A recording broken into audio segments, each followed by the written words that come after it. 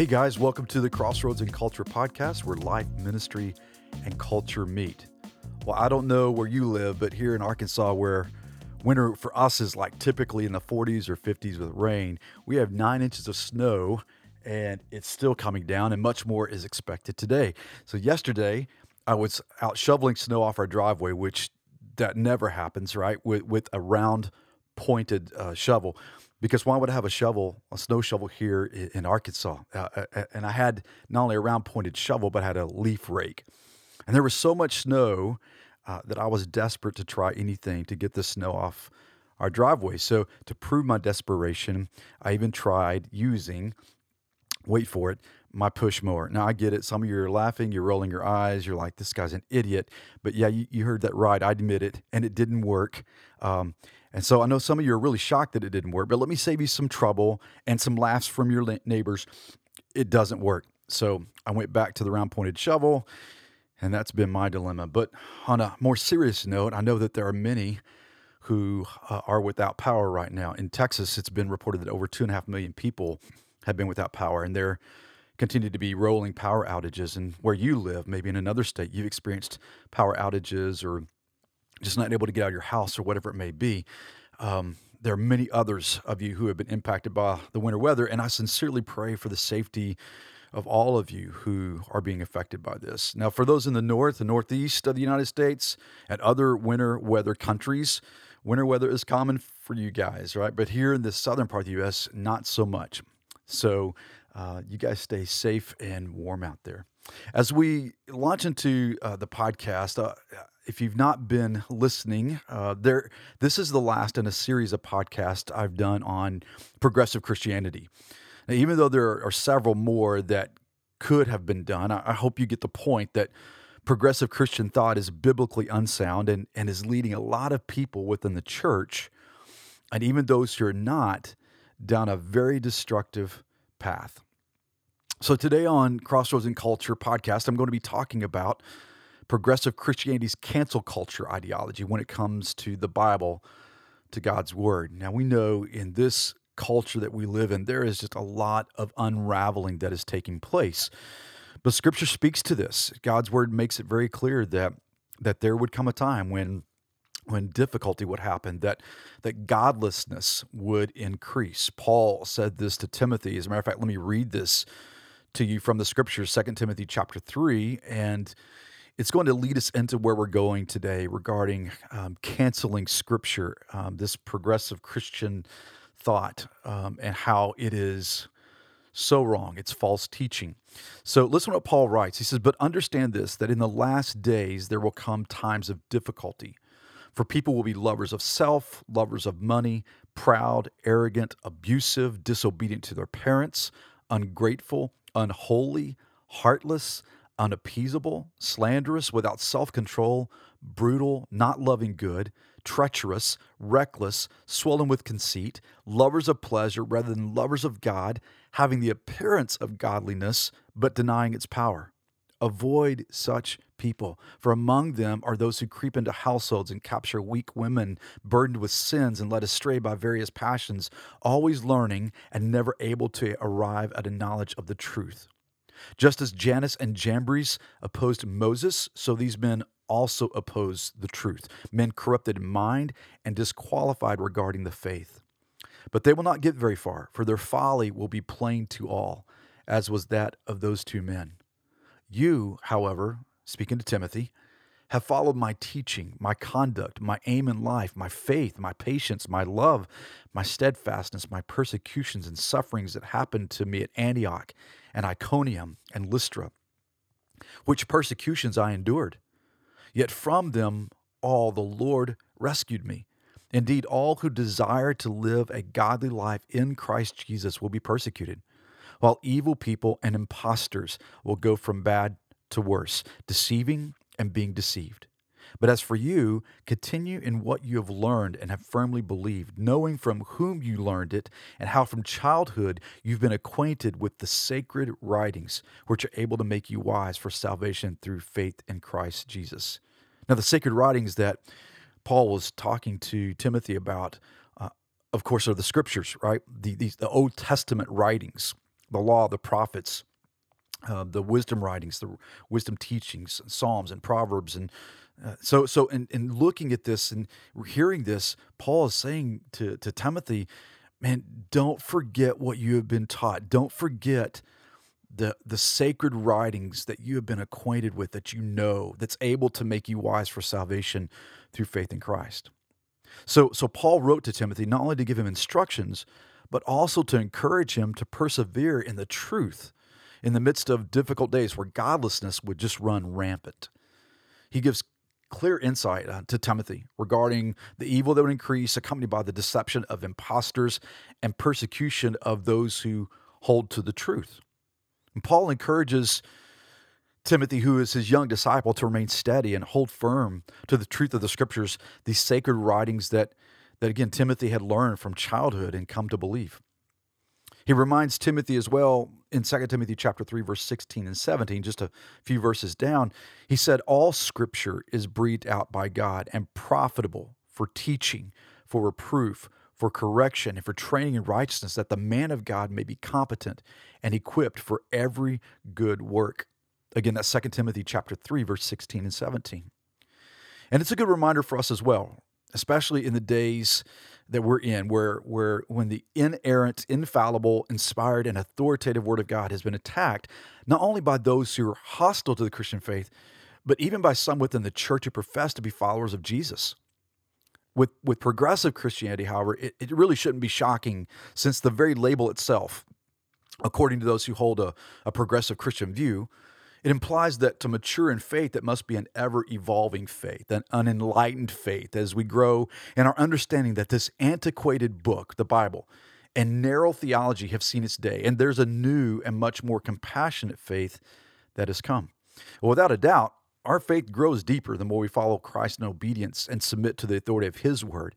However, Christ never progresses or changes, and nor does His Word. He changes us by the work of His Spirit and the eternal and unchangeable truths of His Word, leading to a transformation that is consistent with His Word and the character of Christ. Within the progressive Christianity movement, however, the authority of Scripture does not inform or give form to their beliefs and practices. Rather, the opposite is true.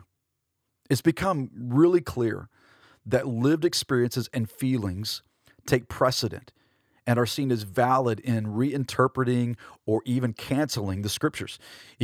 Their view would be this: if you can't accept the truth of Scripture, just cancel it. In other words, if God's story doesn't fit the narrative of progressive Christianity, just change it, get rid of it, or excuse it away.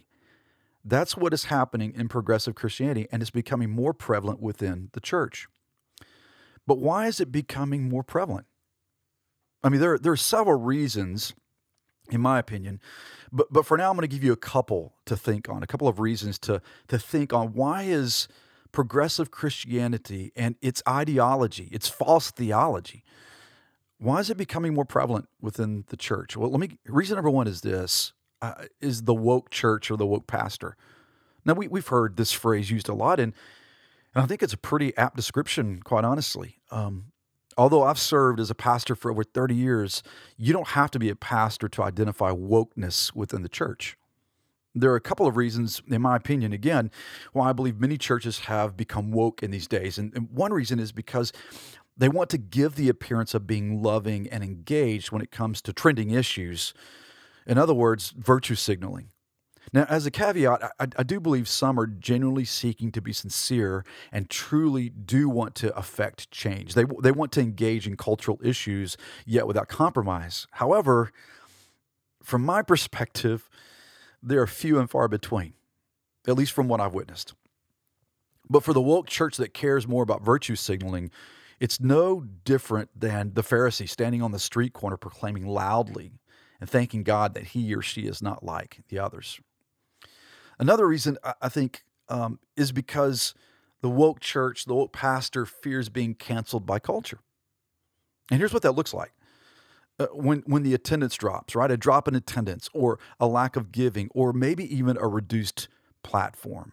Maybe their influence in their minds as a church or as a pastor is decreasing. I mean, COVID really blew that out of the water when no longer were crowds gathering and we we're somewhat relegated to online ministry. And I know there's a lot of conversations that are happening about, will people come back to the church? Is it now going to be more about online ministry? I think that's a whole nother podcast episode. But nonetheless, I think there are some churches and pastors who really fear being canceled by culture, that if they speak the truths of Jesus and the whole counsel of God's word, that attendance is going to drop, which means giving is going to drop, and we can't fund our ministries and programs and the buildings that we have and all these different things, and we're going to lose an audience. And God forbid you lose Instagram followers or find yourself in Facebook jail for preaching the whole counsel of God's word. Now, I want to give a disclaimer here. I understand and am aware of the argument of building an audience in order to reach more with the message. I mean, I remember even thinking that, well, gosh, I want to be able to have conversations in such a way where I can build an audience. And although that might be, it's understandable to have that thought, the reality is, eventually, if you're going to stay true to the Word of God, you're going to have to speak things that people are not going to like hearing. Because the truth is sometimes hard to hear, but it's always best. So let's be real. Truth is what people hunger for today, not pandering. I don't think Jesus was concerned much with keeping an audience. I mean, he was looking for followers, not admirers. Now listen to what Jesus said in the Gospel of John. Jesus said to them, I am the bread of life. Whoever comes to me shall not hunger, and whoever believes in me shall never thirst. Now, let me just stop there just for a moment, because I'm about to read you quite a bit of several verses here. And the context of this is after Jesus has fed the 5,000 plus people, that now people are following him. And they've been intrigued and fascinated, astonished by what he did in feeding the 5,000. I think it said 5,000 men, not including the women and children. So there's a lot more that were fed. And there were like 12 baskets of fish and loaves that were left over. And so with this is kind of the context. So Jesus says to them, he says, I'm the bread of life, and if you come to me, you won't hunger. And if you believe in me, you won't thirst. And then the scriptures pick back up in the Gospel of John, and it says this. Jesus said, but I said to you that you have seen me, and yet you do not believe. All that the Father gives me will come to me, and whoever comes to me, I will never cast out. For I have come down from heaven, not to do my own will, but the will of him who sent me. And this is the will of him who sent me, that I should lose nothing of all that he has given me, but raise it up on the last day. For this is the will of my Father, that everyone who looks on the Son and believes in him should have eternal life, and I will raise him up on the last day. So the Jews grumbled about him because he said, I am the bread that came down from heaven. They said, is not this Jesus, the son of Joseph, whose father and mother we know? How does he now say, I've come down from heaven? And Jesus answered them, do not grumble among yourselves. No one can come to me unless the Father who sent me draws him, and I will raise him up on the last day. It's written in the prophets, and they will be all taught by God. Everyone who has heard and learned from the Father comes to me. Not that anyone has seen the Father except he who is from God. He has seen the Father. Truly, truly, I say to you, whoever believes has eternal life. I am the bread of life. Your fathers ate the manna in the wilderness and they died. This is the bread that comes down from heaven so that one may eat of it and not die. I am the living bread that came down from heaven. If anyone eats of this bread, he will live forever. And the bread that I will give for the life of the world is my flesh. The Jews then disputed among themselves, saying, how can this man give us his flesh to eat? Now I just got to stop there for a moment. Now, I mean, I don't know. How ignorant do you have to be that you would not see that Jesus is figuratively speaking here about eating his flesh, which we're going to read about a little bit further. I mean, obviously, Jesus is pointing to something bigger here. Now listen to what he goes on to say. So Jesus said to them, truly, truly, I say to you, unless you eat the flesh of the Son of Man and drink his blood, you have no life in you. Whoever feeds on my flesh and drinks on my blood has eternal life, and I'll raise him up on the last day. For my flesh is true food, and my blood is true drink. Whoever feeds on my flesh and drinks my blood abides in me, and I in him. As the living Father sent me, and I live because of the Father, so whoever feeds on me, he also will live because of me. This is the bread that came down from heaven, not like the bread the fathers ate and died. Whoever feeds on this bread will live forever. Jesus said these things in the synagogue as he taught in Capernaum. And when many of his disciples heard it, they said, "This is a hard saying. Who can listen to it?" But Jesus, knowing in himself that his disciples were grumbling about this, said to them, "Do you take offense at this? Then what if you were to see the Son of Man ascending to where he was before? It is the Spirit who gives life. The flesh is no help at all. The words that I have spoken to you are spirit and life. But there are some of you who do not believe." For Jesus knew from the beginning those who did not believe, and who it was who would betray him.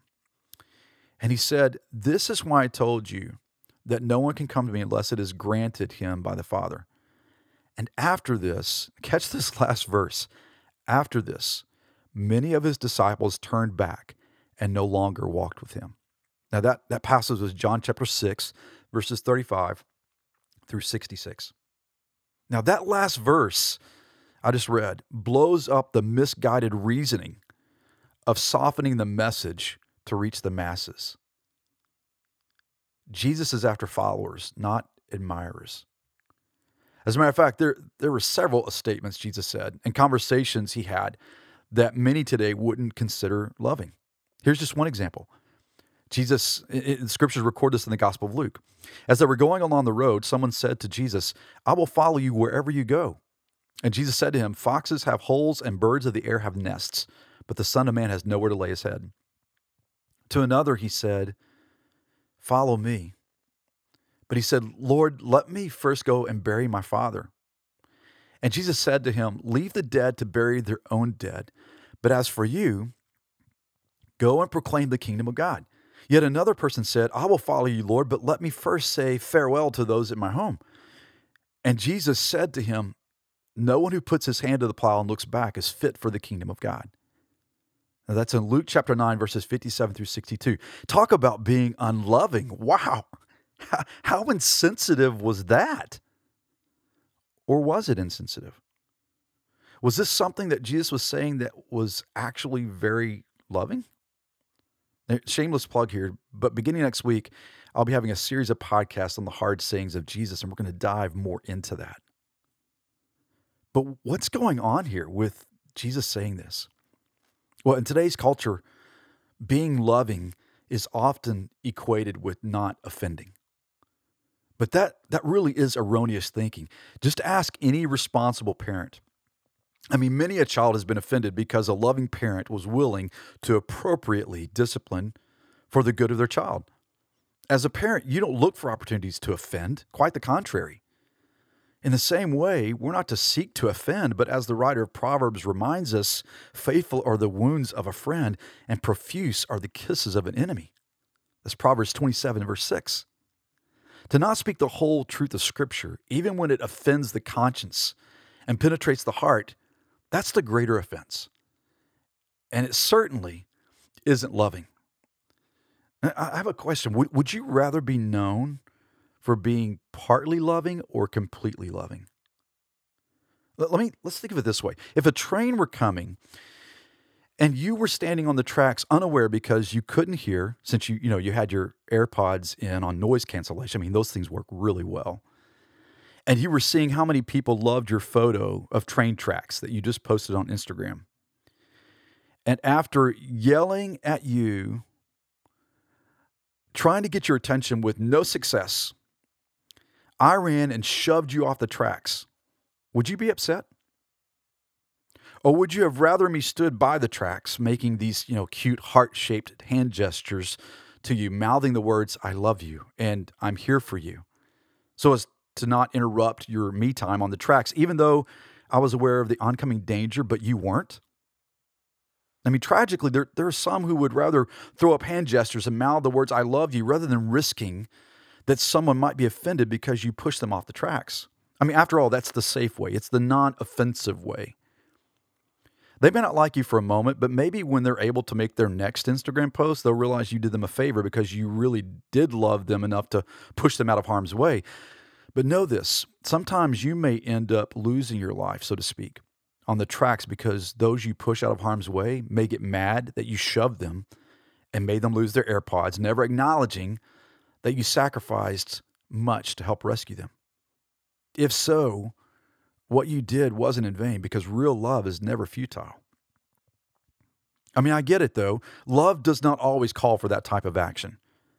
But when it does, love does not stand and watch. Love acts. And I realize the illustrations break down, but hopefully you get the point. I mean, personally, I'm thankful for those who have loved me enough to push me off the tracks in those moments when I was on the tracks. Their shove seemed harsh and the fall was painful, but I discovered that it gave me another opportunity to breathe again and learn not to stand on the tracks. That's love. Now, I love reading about the early church and I long to experience the outpouring of God's Spirit once again. The church we read about in Acts wasn't a woke church. They were an awake church. Without a doubt, they weren't perfect, but don't misunderstand what I'm saying. Awake churches aren't perfect. They're fully aware of their imperfection, yet willing and desire to submit to the sanctifying work of the Holy Spirit, as well as to the proclamation of the complete gospel. And by that, I mean that the gospel is explicit, not just in exemplifying love, grace, mercy, and forgiveness, which we love to preach about and speak about, and rightly so. But also it's a call to surrender, repentance, pursuing holiness, speaking truth, and suffering for the sake of righteousness. You know, the early church leaders like Peter, James, John, Stephen, and others were bold in their proclamation of the scriptures and called to repentance as much as they were in caring for and meeting the needs of others. I'm sure that there were the naysayers, apart from the religious elite, who criticized them for being unloving in what they said. After all, if you speak hard truth and I feel convicted, then you're canceled. Interesting thing, though, about those who spoke the bold truth of Scripture in the early church, which, by the way, was the Old Testament, and they shared accounts of Jesus' death, burial, and resurrection. Thousands of people were saved, and the church experienced exponential growth. It's the whole counsel of the truth of Scripture that sets people free, not a revised or canceled version. And it's not just canceling or revising the Scripture that reveals wokeness. It's also avoiding teaching the whole Scripture through which God's Spirit speaks and works to lead believers to salvation and unbelievers to salvation and believers to be conformed to the image of Christ. I mean, when's the last time you've heard biblical preaching on the wrath of God poured out on sin? I mean, even as you're hearing this, there are probably some who are thinking, okay, here we go with the hellfire brimstone teaching. Now, I would agree that there have been pastors who have used this to scare people into heaven, and some who seem to act as though they like preaching such a message rather than preaching it with a broken heart. However, that is the biblical view of eternal punishment for those who refuse salvation that God graciously offers in Christ. But here's the point. Without a biblical understanding of sin and God's wrath poured out on sin, grace just becomes a cheap imitation of what grace really is. When we become fully aware of the depravity of our sin and God's righteous anger towards sin and his grief-filled brokenness over our sin, the gospel of God's grace, love, mercy, forgiveness, and salvation are better and more fully understood. Actually, it's overwhelming. It's then that we begin to see the worth and greatness of Christ's sacrifice on our behalf. When our eyes open to that truth, our response is worship. With progressive Christianity, though, to speak of the wrath of God and eternal punishment in a literal hell is too offensive. In their mind, the God they want and seek to create would never be wrathful or so unloving that he would banish people to hell. However, in denying such justice, which God not only demands but will also execute, progressive Christians contradict their own ideological construct of social justice, which is really not justice at all. Again, they deny the whole counsel of God's word to satisfy their woke and flawed theology. And sadly, they miss that it was on the cross where Jesus willingly laid down his life, substituting himself on our behalf, that justice and mercy kissed. You see, we need awake churches led by shepherding pastors and spiritual leaders that will be courageous enough to say, as Peter and John did, whether it is right in the sight of God to listen to you rather than to God, you must judge. For we cannot but speak of what we have seen and heard. That's in Acts chapter 4, verse 19 and 20. Well, maybe that's the problem, though. Maybe there are too few who are seeing what God is doing and hearing what he's saying. I mean, could it be that we've been leaning in and listening more closely to the culture speak rather than leaning into God's word and listening to what God is saying? Maybe we need to take the counsel Jesus gave to the churches in Revelation when he said, "He who has an ear, let him hear what the Spirit says to the churches." So I want to encourage you, pray for your pastors and other pastors around the world that they would unashamedly and boldly preach and teach that all Scripture is breathed out by God and profitable for teaching, for reproof, for correction, and for training in righteousness, as Paul told Timothy, and as God's word instructs us. Pray for God to let the truth of his word be like fire in the bones of your pastor. And pray for that their eyes will be open to the enemy's schemes and his lies. Pray that they would be courageous and not fearful. Pray that they would have a love for God's word. Pray that they would seek God daily in prayer. Pray that God would deliver them from the temptations of the evil one. And pray for your church and other churches around the world to awaken to the truth of the Scriptures and hear what the Spirit of God is saying. So that's one reason why I believe that progressive Christianity is affecting church today, the woke church, the woke pastor. Here's the second reason why I believe that progressive Christianity is becoming more prevalent in the church, and that's because of biblical illiteracy. Now, I'm going to go ahead and say this. I mean, too many are accepting as truth what is posted on social media and preached in pulpits without examining the Scriptures, as the Bereans did in Acts chapter 17, to see if these things were so. That, my friends, is apathy that leads to spiritual atrophy. That's like going to a gym to work out, asking someone to lift weights for you, and you expecting to receive the reward of being physically fit. It doesn't work that way. I know many of us wish it did. Or maybe a better analogy is asking someone to study for your final while you watch Netflix and then believing that their efforts will somehow translate into you acing the test, right? Not happening. Although you may not be in school and facing exams anymore, there's a pop quiz every day in life, and knowing the truth of God's word is essential if you want to know the answers. Now, some will say, I'm sure, that it's more about practically living out your faith. And to that I say amen. But you can't practically live out what you practically don't know. Knowledge without practice leads to a weak faith. But practice without knowledge leads to a woke faith.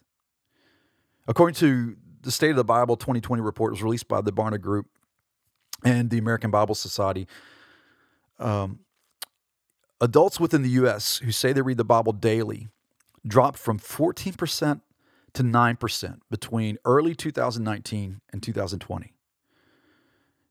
The study also revealed that the proportion of Americans who read the Bible daily also fell to fewer than 1 in 10. 9%. That's the lowest number on record during the 10 years of the State of the Bible research study. I mean, the truth is, though, I don't know that we need a study to tell us this. And although it sounds simple, if you don't read God's word, you won't know God's word. I mean, the number of those who profess to be Christians who are abandoning a biblical worldview for a worldview that's more progressive is becoming glaringly clear. And when it comes to the Scriptures, it's become normative, it seems, for those who do not agree with the biblical text to redefine it, reframe it, create a new narrative, or just cancel it altogether. Rather than taking the Old Testament and New Testament as the whole story of God that has been given to us through divine inspiration of the Holy Spirit, the Scriptures have become categorized into what is relevant for today and what is deemed not relevant. And often those categorizations, the way that we categorize those things, are driven by lived experiences and feelings rather than what is true biblically. So let me share with you just a couple of examples that have conveniently been redefined as political issues when in fact they're biblical issues and foundational at that. I mean, you can look at Genesis chapter 1 and chapter 2, just those first two chapters in the Scriptures, and you see that this is addressed clearly. And then obviously, throughout the rest of Scripture, it's validated and affirmed. But you never know this if you are biblically illiterate, if you don't know what God's word says. So one example is the sanctity of life. So here's a question. Is God's word clear about the sanctity of human life? Well, absolutely it is. There's no ambiguity with God on this. Every person has been created in the image of God, which means Every person has a sense of purpose and value and identity that is God-given, not contrived by man. And because this is true, to take the life of a preborn child is nothing less than taking the life of an image bearer of God. And for one who professes to be a follower of Jesus, yet justify that abortion is acceptable, is to go against the very nature and design of God. There's no justification, only an errant distortion of God's word. And although the argument is sought to be made that this is an issue of healthcare for women, ultimately, if we're being honest, and if you're being honest with yourself, you know it's not. I mean, what about the health of the child? Recently, the Biden administration and all but 3 Democrats blocked the Born Alive Abortion Survivors Protection Act. And here's what it would require. It would have required that any healthcare practitioner present at the time of a birth exercise the same degree of professional skill, care, and diligence to preserve the life and health of the child as a reasonably diligent and conscientious healthcare practitioner would render to any child born alive at the same gestational age. In other words, a baby who survives an abortion procedure can be denied medical care to ensure that that child lives.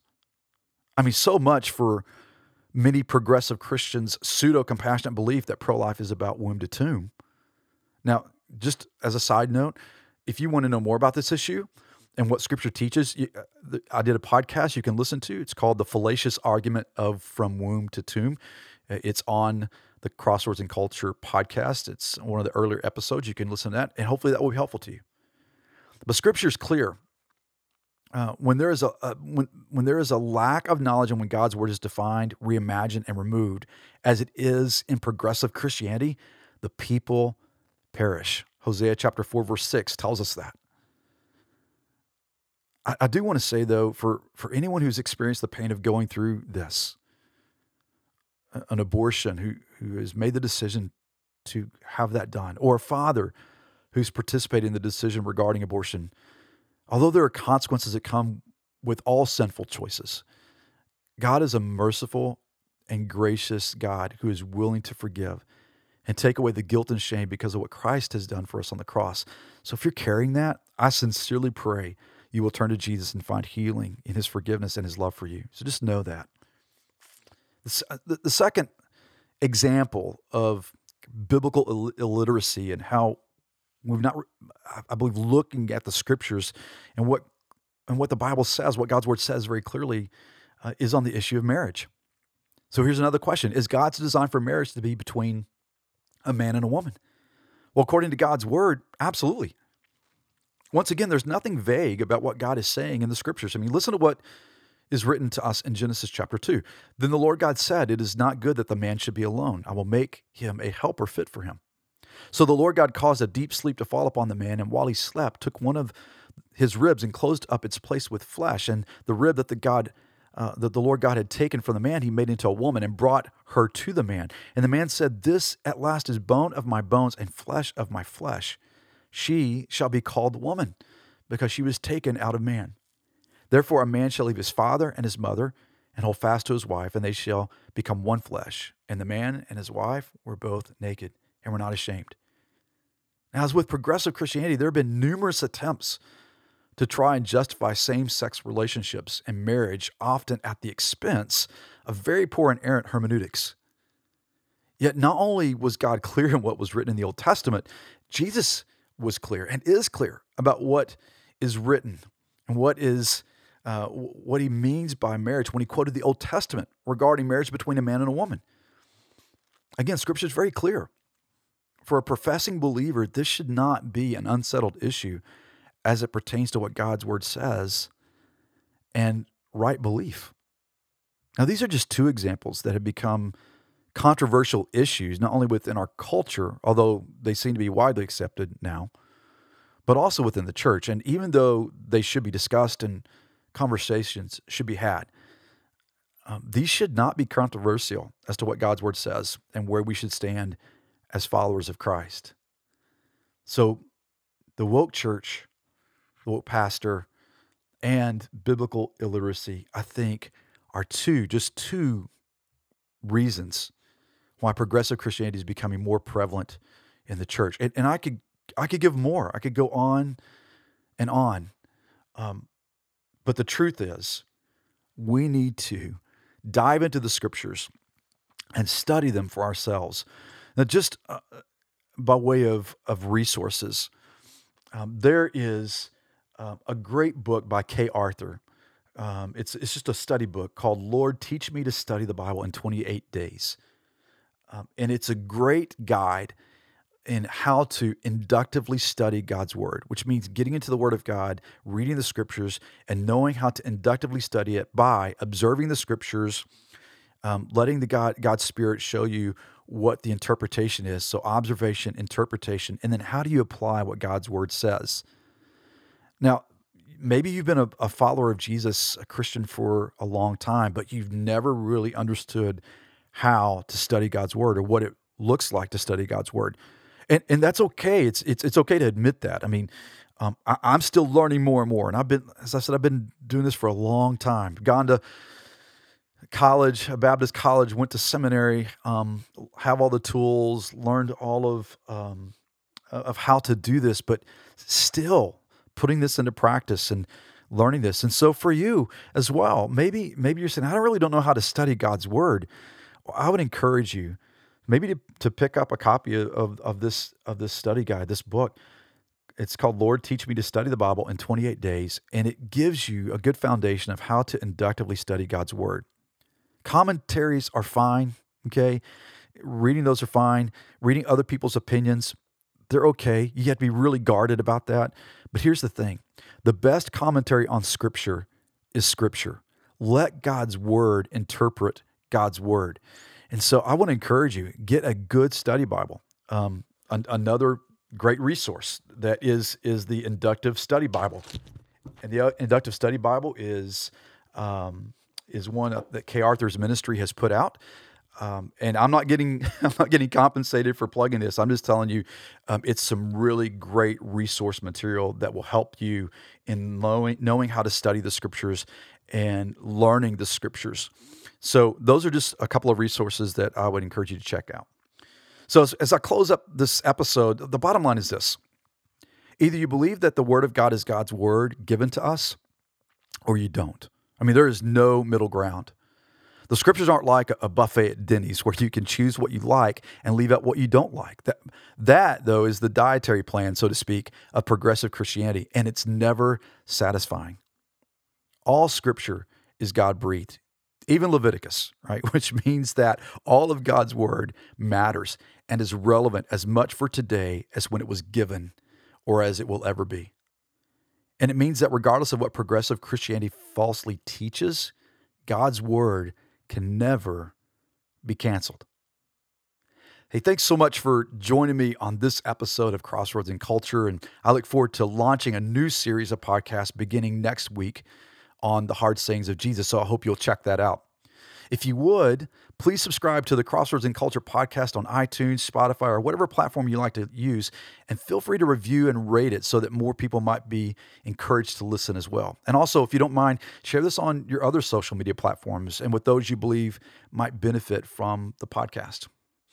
So until next time, I hope you have a great day. Stay warm and safe, and don't forget that lawnmowers don't work well for clearing snow-covered driveways. Have a great rest of the day.